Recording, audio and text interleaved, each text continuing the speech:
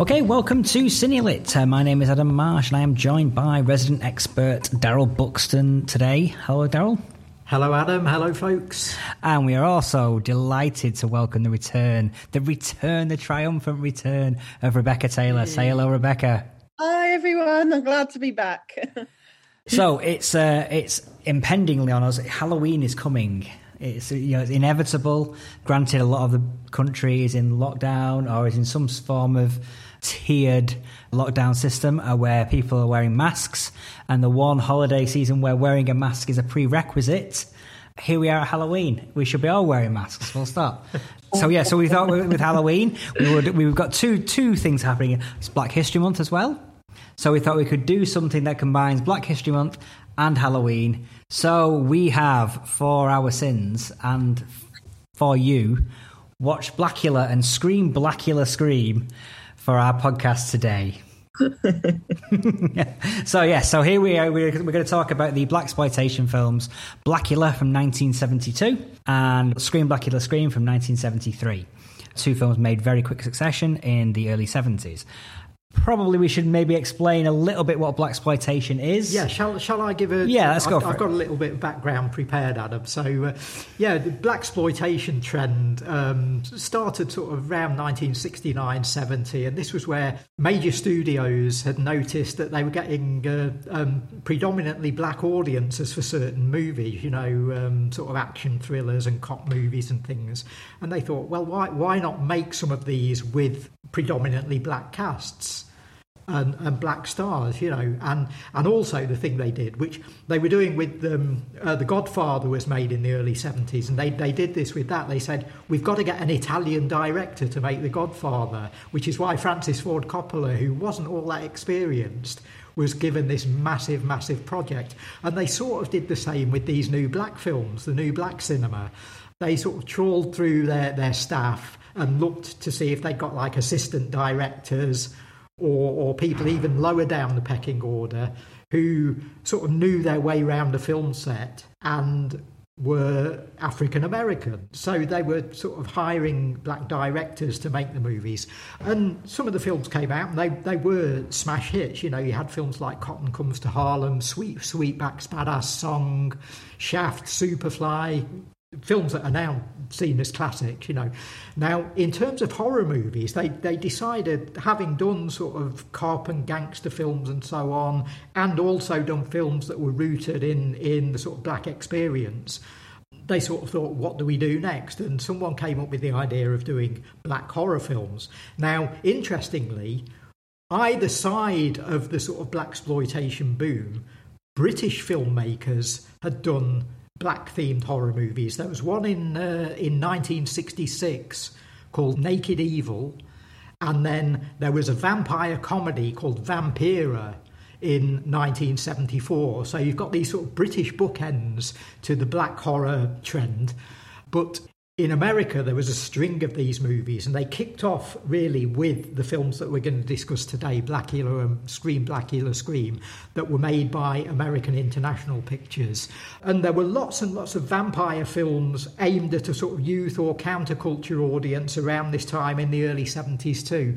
So the idea of making a black vampire movie, this is our starting point for our discussion today. Well, I think the starting point with regards to the funding came with what's your film about? It's called Blackula. Give us the money. Yeah. You've got built-in audience. Well, it feels like that. What if we do a Black Dracula? Blackula, amazing. And you're greenlit. Off you go. Yeah. And what they tended to find once these films were made is that you were getting your horror audience in, you were getting your black audience in, but you were getting interested white viewers coming in as well. A lot of people were interested with films like Shaft and Superfly. They loved the soundtracks. There was a big white audience for soul music, and they were coming in to listen to the music. And we'll talk about Blackula's music in a moment as well. As I say, I've been quite flippant on the whole, it's called Blackula, give us the money, we'll shoot it. But it does feel that that's the origins of this film being made. And in some ways, even though I've just spent a good 5 minutes talking about the roots of blaxploitation and the roots of horror, I feel this movie doesn't really sit comfortably in the blaxploitation genre. It's relatively chaste. You know, most blaxploitation movies have got drugs and guns and nudity left, right, and centre in these films, and this one doesn't. It has violence in it because it's a vampire movie, but it is generally quite friendly for audiences. There's not really anything too outrageous in it. It's I don't even know what the certificate is in this now. Yeah, I would imagine it got a PG certificate in the States, because this sort of fare tended to even more violent films sometimes did. So so this is open for families to come and watch this film, not a problem, you know. And it sort of plays like that as well. Absolutely does. Point. I mean, I felt it felt more like a TV movie of that era. It was definitely inspired or influenced by that early 70s LA movie scene with Count Yorga and things like that. And it came out the same year as The Night Stalker, which was made for TV. The Night Stalker TV show. It's definitely got that vibe of being made in that LA scene, which was recently done with The Love Witch, which was honoured that kind of period of horror movie making. So if you might have seen Love Witch but not seen Count Yorga, there's your little reference point. Sure. Yeah, what did you think to it, Becky? Because, I mean, I'm assuming you hadn't seen these films before we agreed to do this podcast. Yeah, so I hadn't seen either film. And to be honest, I'm not a mad lover of blaxploitation films. But I really enjoyed these two films. And I think it might be on what you just mentioned, in that they're quite tame for blaxploitation films, apart from some of the dialogue that's very suggestive and, you know, always referring to the female character's looks. It is very, very, very, I would say, tamer than the other blaxploitation films I've seen, and I kind of liked it. It was kind of it was just not to be taken seriously, as most blaxploitation films are. I really enjoyed it. But on the other side of the coin, I found that the link with actually Dracula being the person that creates the suffering for Blackula, I found that quite interesting. Sort of that link, which I thought, I don't know if I was thinking too much into it, but I thought there could be something to say about that. You know, the sense that the prince came to Dracula to ask him to help him suppress the slave trade, and that in doing so he became a slave forever, really, in the body of Blackula. But I think they do have a bit of a stab at social commentary, don't they? Yeah. Well, this was a big thing with Roger Corman, who's a favourite of the podcast, as listeners will know. And Corman was working at AIP prior to films like Blackula being made. He'd left by this point, but Corman had sort of left the template for the AIP exploitation movie, which was, you know, a bit of nudity, a bit of action, a bit of blood and guts, you know, and always throw in a bit of social comment, because the college crowd will love it, you know. And Blackula sort of follows on from that Roger Corman template, as a lot of the films made at this time do. But yeah, Becky's right in that it addresses the slave trade and it addresses possible abolition of that. And what we find out is that Dracula is not only the king of the vampires, but he's a racist. Yeah. So and here's this black couple who are aristocracy themselves, who sort of travel across to Transylvania to try and get his support. And as you say, he almost ends up being enslaved, you know, in a sense. What then happens is he is imprisoned in a coffin, and that then is transported over to California hundreds of years later, and he's awoken in traditional vampire fashion, you know, and he finds himself in this modern world, and the situation that he finds he's facing is pretty much the same as what he encountered in Dracula. He still finds that the black population have got this sort of suppression, and in the sequel film Scream Blackula Scream, he even addresses two pimps who he sees their actions as being appalling, and he actually gives them a lecture on the street before kicking their ass. He sort of lectures them about how what they're doing is basically enslaving their own class and their own creed, you know, and he accuses them of effectively being modern day slave masters, and then destroys them on the street, you know. So yeah, there is this social, political sort of undercurrent to the movies, and it's understated, and it's often sort of suppressed by the chance to do some vampire action, you know, but it's there. Yeah, I mean, in some ways, it is adhering to that formula of the AIP films, which probably stops it ever elevating it above its title. In some ways, you know, the title is always the best thing about it or the worst thing about it, depending on which way you approach it. Interesting thing about that is the film is called Blackula to get an audience in because it's a great, cool title, but he hates being called Blackula because that's a title that's been bestowed on him by Count Dracula, who has vampirized him and enslaved him.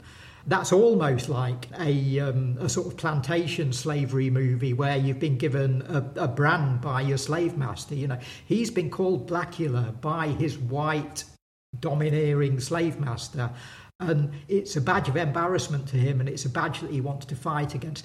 He addresses himself throughout the films by his own title, which is Prince Mamuwalde, and he gets everybody to refer to him as Mamuwalde, his African name. And again, that's interesting that they're selling the film as Blackula, as they sold the Frankenstein film as Blackenstein.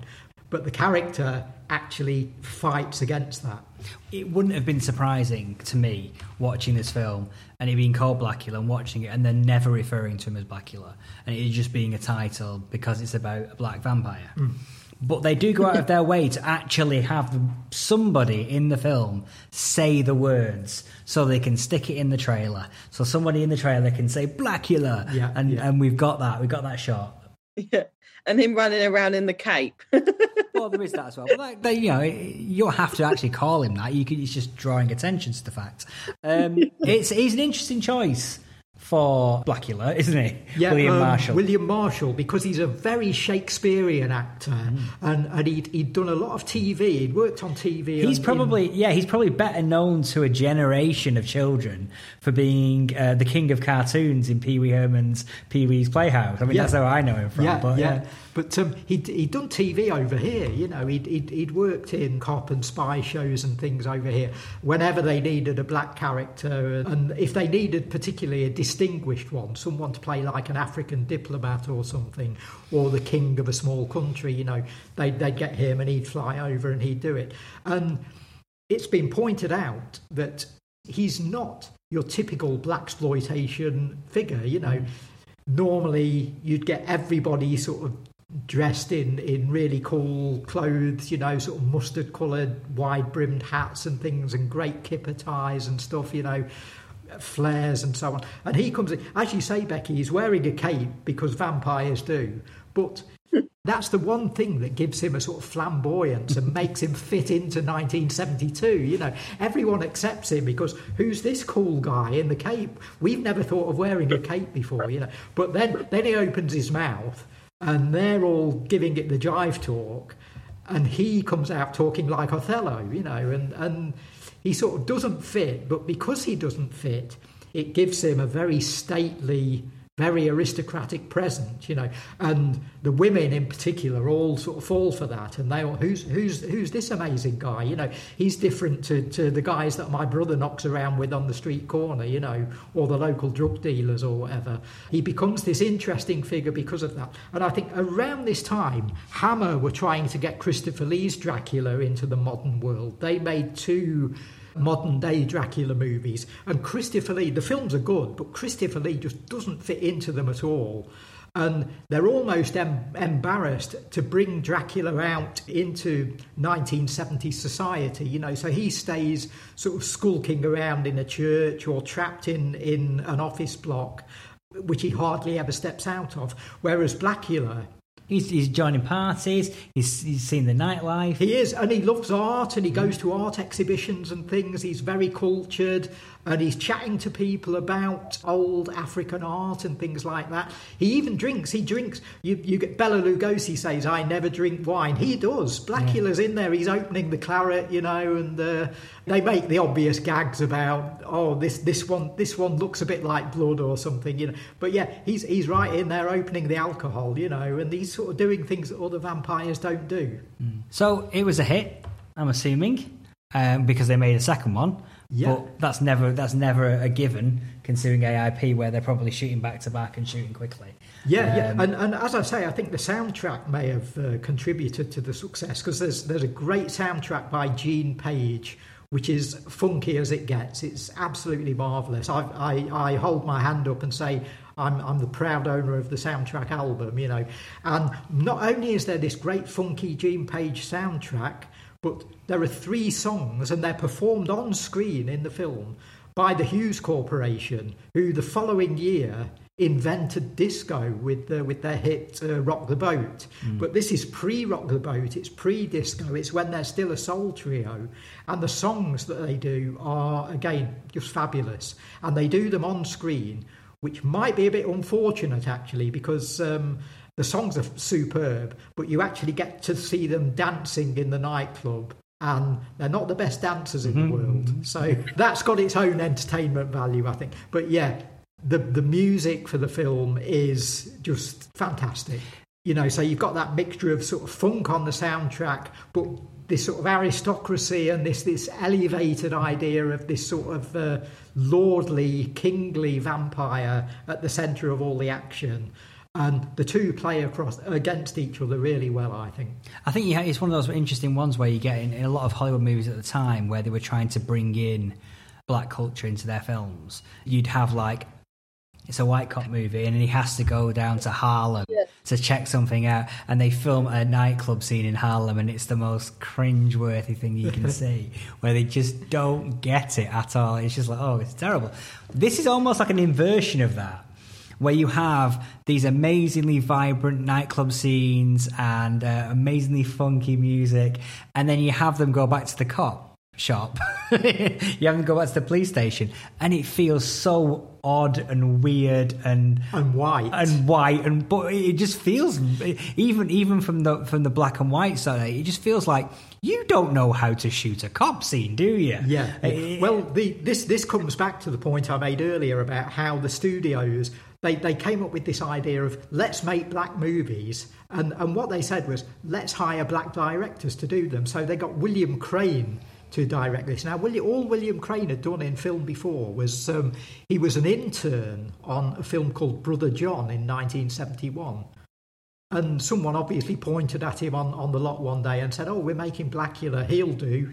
Had he not done the Mod Squad before that on TV? He'd worked in TV. Yeah, he'd done Mod Squad and a couple of other shows. Yeah, so he was a sort of face who was known, but basically he was sort of picked out in the way that Coppola was. Coppola had got a little bit of movie experience, had made 2 or 3 films. He'd done sort of Finian's Rainbow and stuff. But yeah, the idea that he would get to make The Godfather was unthinkable, other than the fact that he was Italian and that's what they wanted. It was him or Martin Scorsese, So William Crane was sort of plucked out and plonked behind the camera on Blackula and called the shots. But because of that, I think that may be why you're getting a more authentic black experience in the movie. And instead of it being the cliches, there are cliches there, but they're a little bit more understated than usual.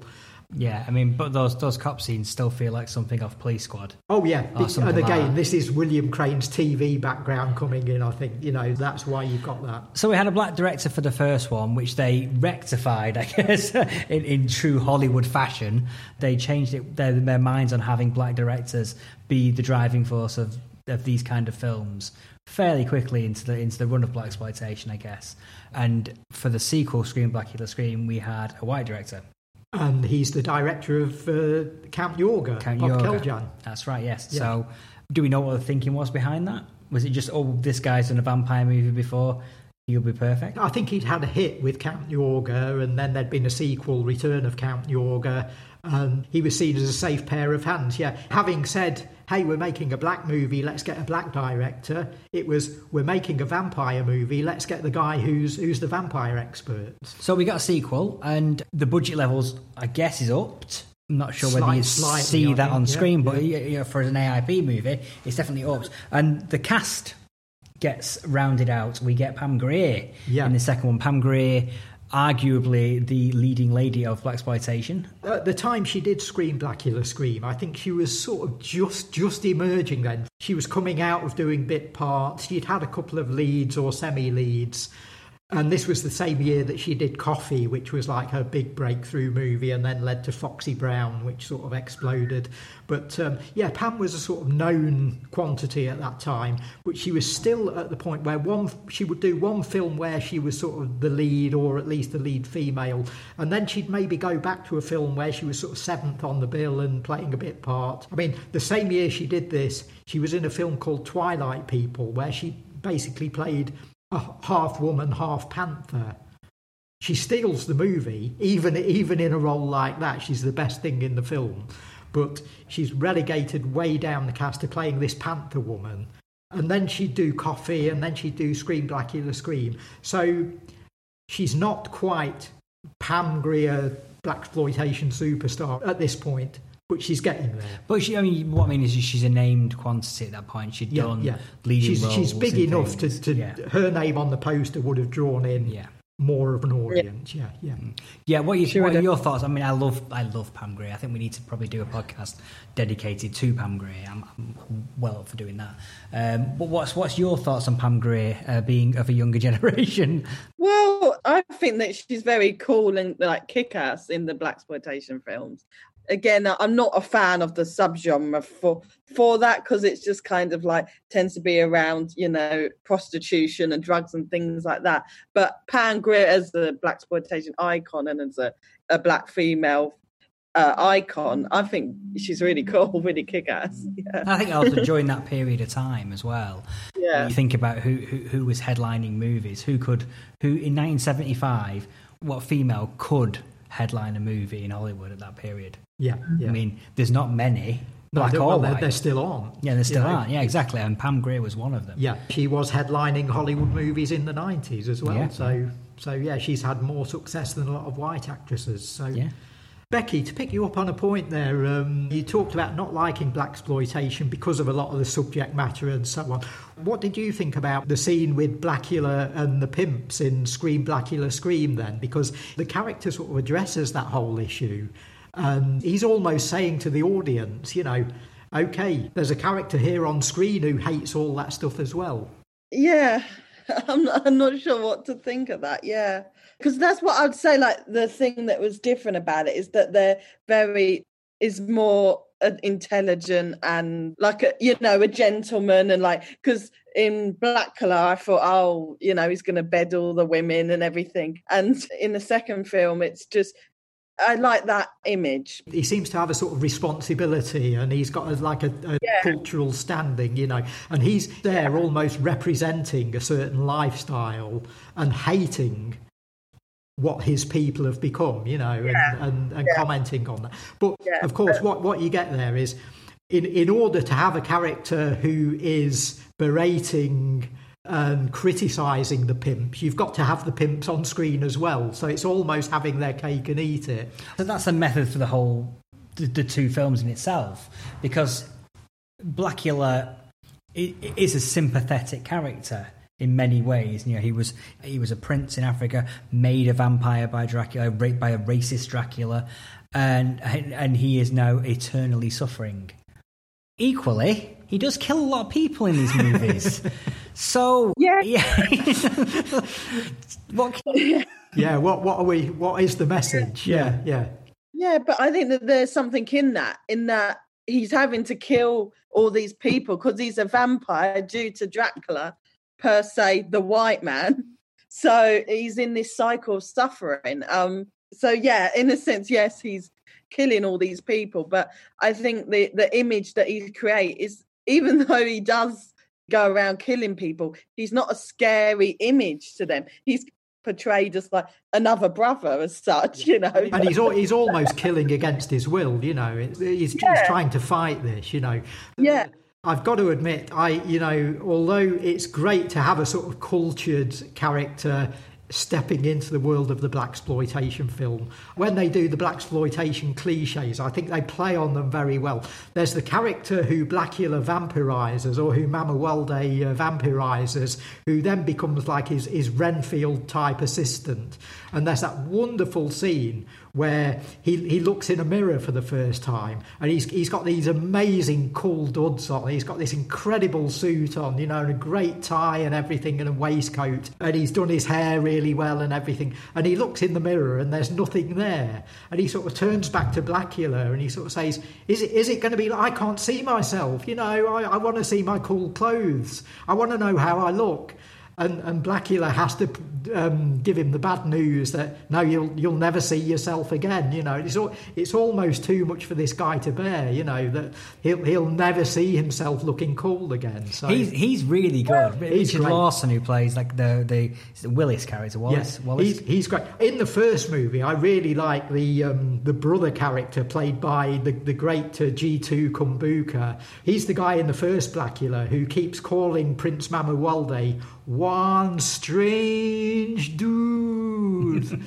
and I think he steals the show in that as the sort of the cliche blaxploitation character. But yeah, it's great that they sort of get one in each film, and they sort of play against William Marshall almost, and they're quite close to him as well. They sort of almost play off him. It's as though they're necessary. You've got this Shakespearean guy in there who's doing all this great sort of authority-filled sort of dialogue, and then against them, it's almost like you've got Chuck D and Flavor Flav in Public Enemy. You've got one who's the voice of authority and one who's the clown, you know. Mm-hmm. Yeah, I think also as well, with having said all that, what I do like about blaxploitation is it's very proud to be black, very Afrocentric, and not conforming to Eurocentric looks. So I think that with the mirror scene that you said, I think it's like, oh, you know, you're a cool dude, you know, you love soul music, you know, you got your afro, you got your outfit, and that is a part of what I would say I do like about blaxploitation, is that they're very proud to be black in the film. Yeah, I think it's one of those things. I remember when we first showed a blaxploitation film here, people in the office saying, "Are you allowed to do that? Because it's exploitative, isn't it?" I'm like, well, you're misunderstanding what blaxploitation means. Yeah. For a start, is exploiting the audience rather than exploiting the people on the screen. And I think these movies are very much like, well, when we get a film nowadays in Hollywood with a predominantly black cast, people talk about it. It's all over Twitter. It's all over Facebook. How amazing, how incredible a full black cast. These films were doing that in the 70s with a full black cast and as routine. As routine, yeah. It was the norm.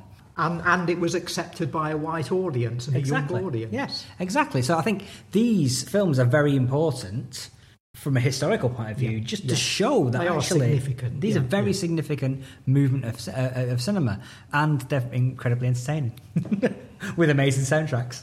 Other black horror films that followed in their wake, a lot of very interesting titles. There's a very arty one that sort of stood outside of the exploitation trend, and it's another vampire film called Ganja and Hess, directed by Bill Gunn, and that was actually remade by Spike Lee about 5 years ago as The Sweet Blood of Jesus. And I think both Ganja and Hess and The Sweet Blood of Jesus are both fabulous films. They sort of stand outside of this trend, really. I think they're sort of superior to the sort of grubby exploitation sort of area, the meat and potatoes blaxploitation. They're aspiring to something else, really. But there's a lot of fun to be found in the 70s blaxploitation horrors. There's a great movie called Sugar Hill, which is about someone whose boyfriend who runs a nightclub is killed by gangsters, and she goes to the local voodoo priestess to find out how to get revenge.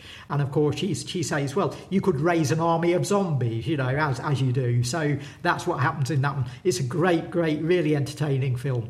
There's a Black Frankenstein movie called Blackenstein, which is as awful as its title. There's a film that's actually been suppressed by Warner Brothers for over 40 years called Abby, which was a black exorcist. And amazingly, they didn't call it The Blaxorcist. No. They called it Abby. Well, Abby's got the star of Blackula in it. Yes, it does. So. It does. William Marshall, who plays the exorcist he plays the Blaxorcist. You know? And how they resisted doing that, I know. No but, clue. It's perhaps fortunate that they did, I think. But Abby was the one film out of all the Exorcist rip-offs. It was the one that Warner Brothers picked on and sued. And so it's never really had a proper release. And it's a really good little film. And William Marshall, who's fabulous in the Blackula films, is great in that. He's the real voice of authority in that. There's a film called House on Skull Mountain, which is a sort of Scooby-Doo-ish, sort of old dark house movie with a predominantly black cast. There's a film called JD's Revenge, which is a sort of half gangster movie, half possession movie. Now, William Crane, the director of Blackula, also directed a film called Dr. Black, Mr. Hyde, which has got a catchpenny title. It's a terrible title, but is perhaps the best of these films. It's very, very cheap.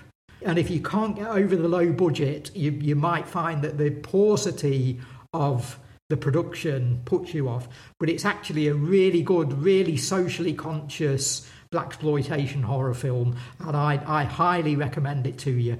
Some of the films come across as they're a subgenre. They weren't making it to be the big thing it is. They're making it for the audience that you know, serving that audience that's reflected on the screen. I don't know if as it got bigger, it changed. I think any exploitation scene, whether that's blaxploitation or whatever, you have that because they're being made so quickly to supply and demand.